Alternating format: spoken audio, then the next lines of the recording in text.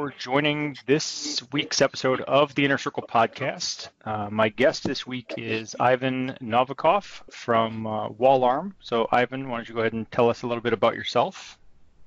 Yeah, thank you, Donnie. Thank you so much for having me. My name is Ivan. I'm the CEO of Wallarm. So actually, I started as security expert. I did a company called, it was a security consultancy company. I did it for 4 years, and then I decided to transform everything and build a Wallarm as a security vendor. And we are doing continuous security for web applications. Okay, so doing continuous security, let's talk a little bit about that. Everything in today's world, the DevOps world, everything is continuous. Everything is continuous integration, continuous deployment, and so to do continuous security, give me a little bit of the technology or the basic concept behind how you do continuous security. Yeah, sure. You're definitely right that everything is continuous now because, as I believe, people just realize that software itself, it's not just a software as it was like 10 years ago, because technically software as a process, it means like a business process, right? And applications is a processes as well, and this process is based on technology, definitely, but the main goal of this processes is to generate some sort of revenue or additional value, right, somehow. That's why it's impossible to count applications as a software and to apply development model for just a software, right? It's not a software out of the box, it's a process, and you should be able to improve this process to deliver new features and to add additional value to your customers all the time. That's why it's important to do everything in continuous manner.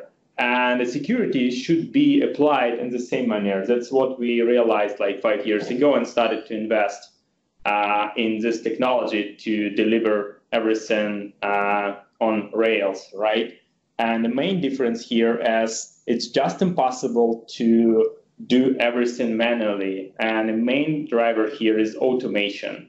And we have a lot of second drivers like machine learning, a lot of optimization, performance, obviously, and process improvements out of the box to allow us to build the security in a continuous manner. But mainly, the main drivers there, as I said before, that applications now is not a software anymore. They are actually processes. That's why we need to apply security in continuous manner. And to make it happen, we need to apply automation, machine learning, whatever, and we need to reinvent security itself to deliver as a process, not just as a software. It's impossible to protect something just by, if I'd like to just buy software and protect something, I'll never achieve any success because somebody should apply this software, should build a process around it. It's really important. That's why we decided to do continuous security instead of just selling software. Okay. So way back when, I used to be a network admin. I used to be a security consultant and analyst. And one of my jobs, which I've talked about in previous episodes, involved sort of doing the security assessment on software projects before they hit production. So there was a whole, I'm talking old school waterfall method. There was a whole process that went into gathering requirements and developing the software and developing the application. And by the time it got to me, really they were looking for me to just rubber stamp it and say, yes, this is good, because it was going to be way too costly and way too, big of a pain in the ass to go back and try to fix anything I might discover when they're ready to release the software. So it was kind of a really dumb process. And so the concept of continuous security, I think, makes tremendous sense, and the ability to kind of continuously iterate and to keep coming back to that question and dealing with it and not just waiting until the end, or in this case there sort of is no end and no beginning. One of the things though is we still had to come up with the tests. And we still had to figure out, okay, well, what are the parameters we're going to test for? How are we going to do this? And as I've kind of like dug in and done a little background on WallArm, one of the things that stands out to me is the way you guys are using artificial intelligence to not only automate the testing, but to automate the creation of the test, to kind of like make sure that I'm make sure that I'm testing the things I should be testing. Yes, exactly. So I can explain actually why we decided to use these things and this approach itself. And I need to say that it was like 5 years ago when it was pretty unusual to use any like machine learning techniques, even if we will not count neural networks itself, because there are a lot of other techniques related to machine learning, not related to neural networks, but it's just a different techniques. We use mainly all of the available techniques on the market, including like neural networks and other things. But why we decided to do it? We understood that it's just impossible to protect something if we will not train the protection system itself to understand what exactly we want to protect. Let me give you one example. Try to imagine that we want to protect StackOverflow.com or some other website related to security or technology itself. And people there want to share knowledge about this security, right? And want to share an exploit example and want to actually technically upload this exploit to this website. If we will apply just the common signatures or regular expressions or whatever, this request will be blocked, right? Because technically it's an exploit and somebody tried to upload this exploit at StackOverflow.com. And to avoid this, somebody from your team, from security team, for example, should tune the rule and technically, adjust rules itself or just like disable the current rule to allow this. And we tried to think about different approach. What if it will be possible to train some sort of like automation, machine learning algo or whatever, some sort of like a program to help us to solve this problem, to understand that it's normal behavior. And we start to talk, okay, how we can make a decision that it's normal behavior. Definitely we can do it by some sort of statistics, but at the same time, we should be sure that we will never allow anybody to upload exploit and actually hack current like application. And to make it happen, we need to verify each exploit. That's why we started to invest in mainly like attack verification technology. It means that we try to replay each single exploit against staging environment or production environment or whatever to make a decision, is it vulnerable function of particular app or not?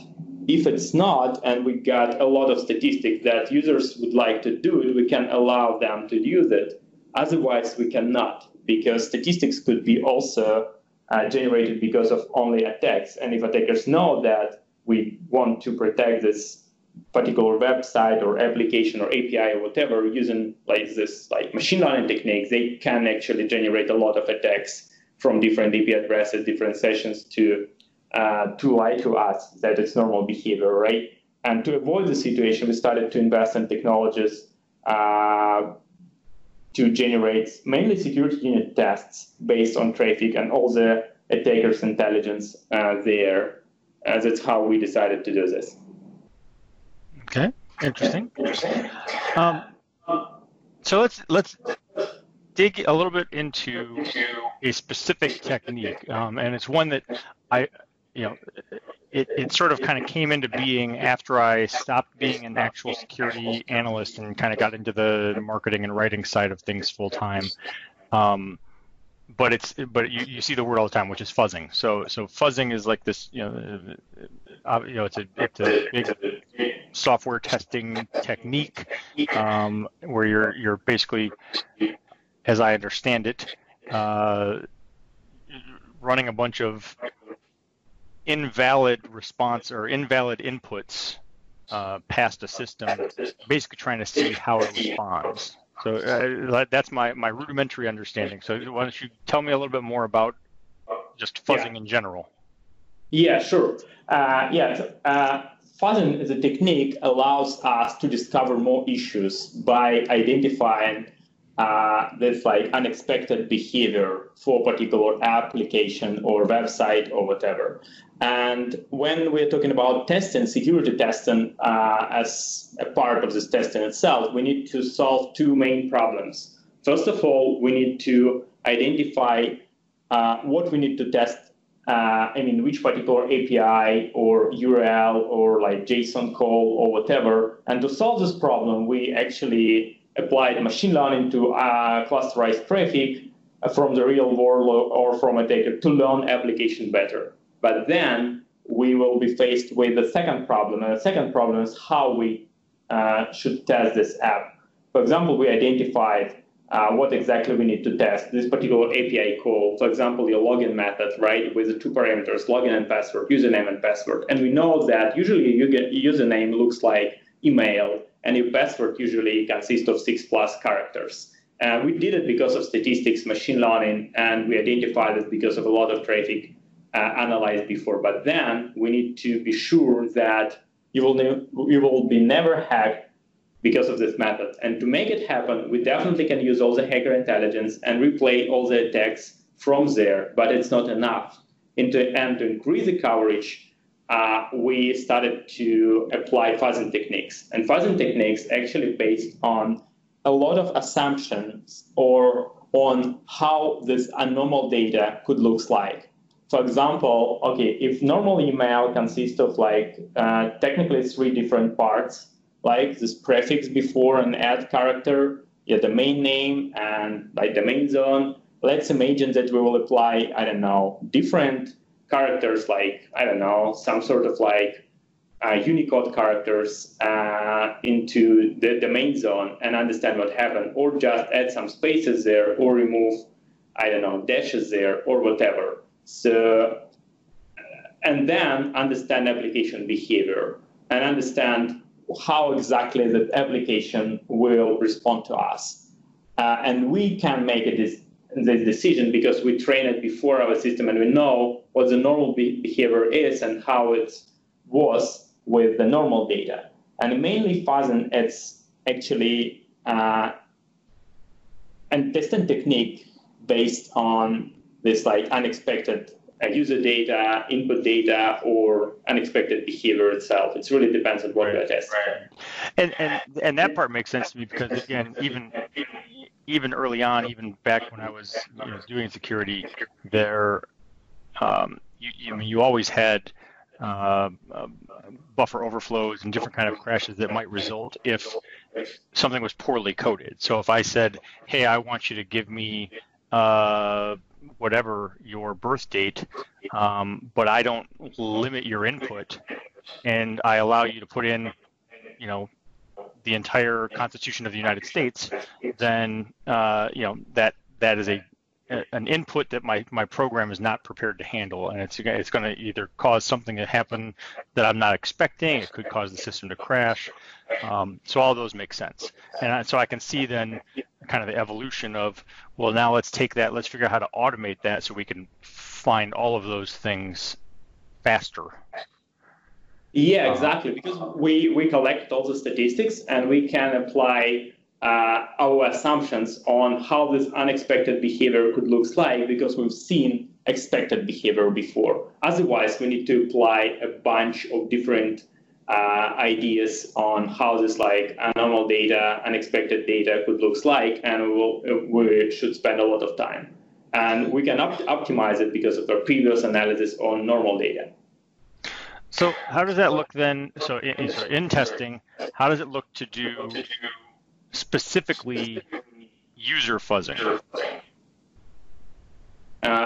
So it really depends on which fuzzing techniques we're using and how, because it's just it's a question about a framework, right? So you can apply different techniques and you can apply different things there. Usually it's a list of all the attacks which attackers sent before, with a lot of things there and a kind of permutators between them.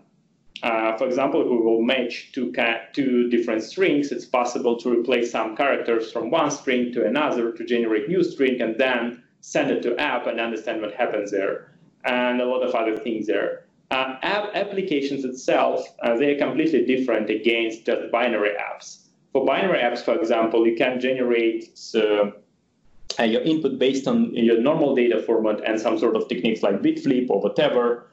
For web apps, mainly you should take a look at all the syntaxes under the roof of your app. For example, SQLite or HTML syntax or Redis or whatever, some sort of protocols to make an assumption how this normal data could look like based on their protocols.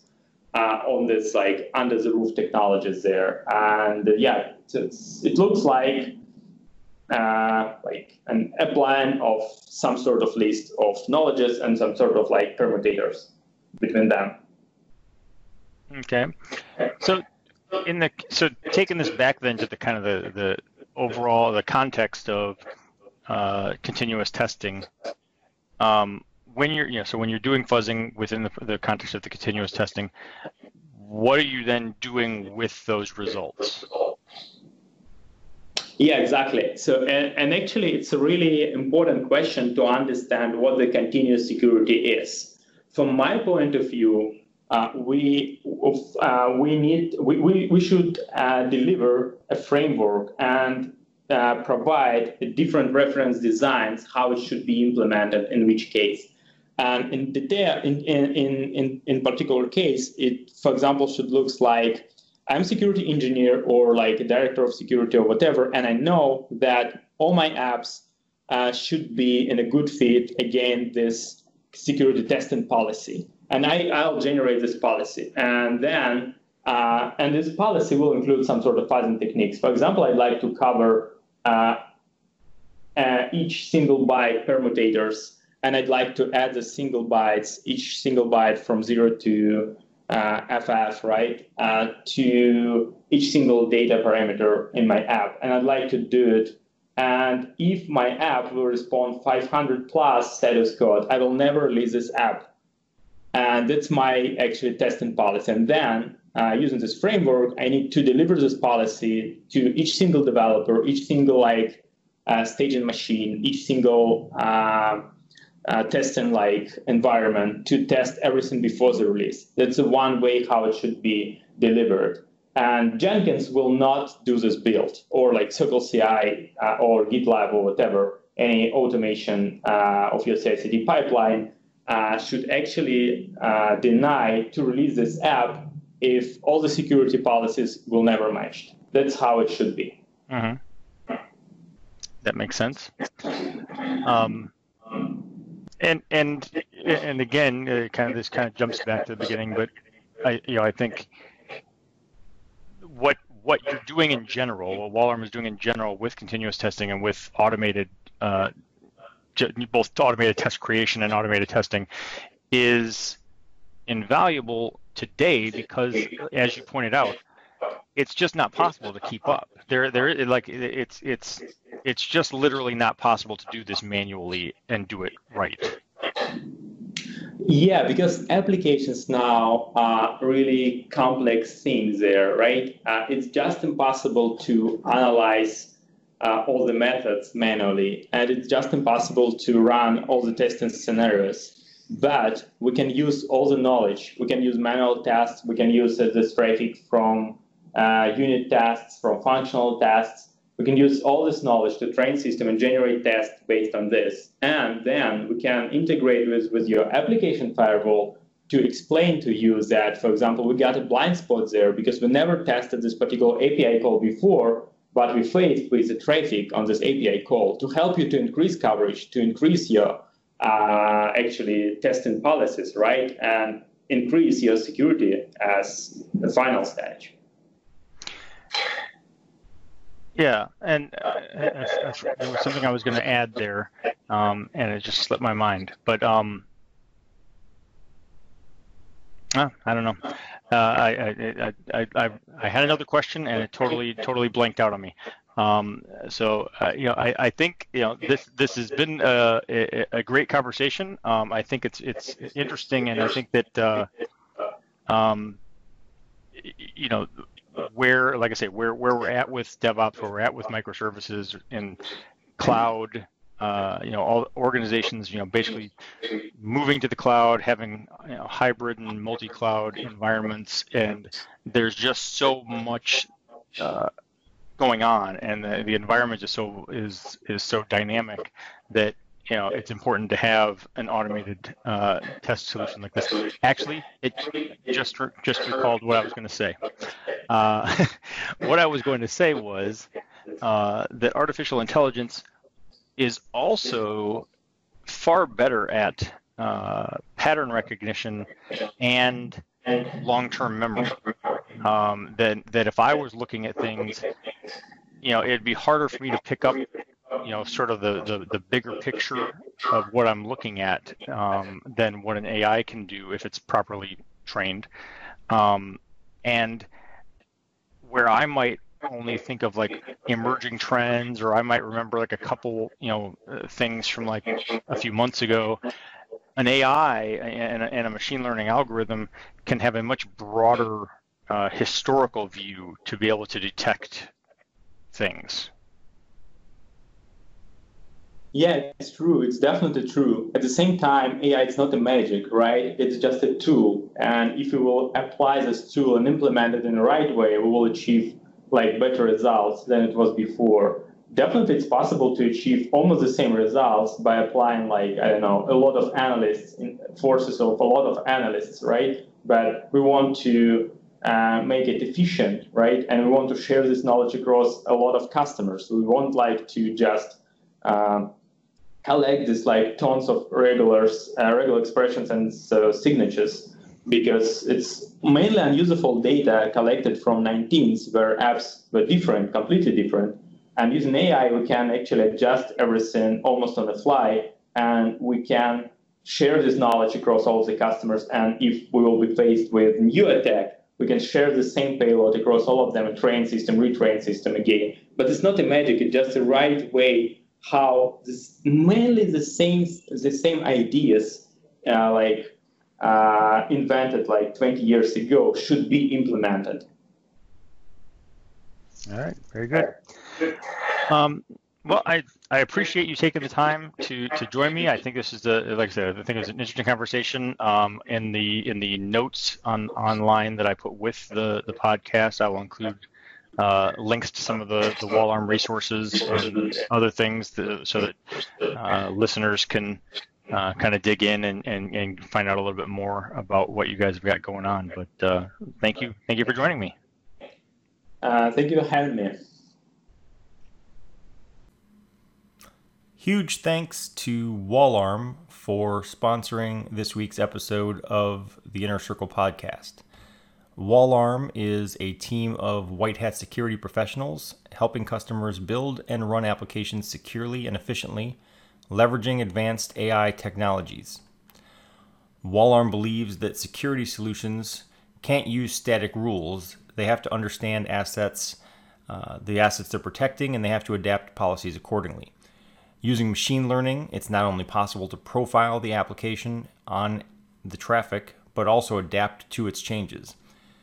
Wallarm knows that companies have very limited resources with which to react and defend. Therefore, they should only be reacting to dangerous events where the attacks are actually exploiting application flaws. And using machine learning and artificial intelligence, Wallarm is able to help companies identify those things and prioritize risks accordingly. So take a look at Wallarm for your application security needs. And again, thank you to Wallarm for supporting this podcast.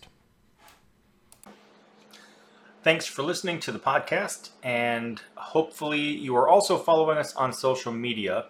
But if you really want to stay up to date with what's new on Techspective, you need to also subscribe to our free email newsletter. The reason is the algorithms used on social media platforms like Facebook and Twitter make it so that you might not see our content even if you do like or follow Techspective. So you can subscribe to our daily and or weekly email newsletter to make sure that you don't miss a thing. Just scroll all the way down to the bottom right of Techspective and click on subscribe in the menu.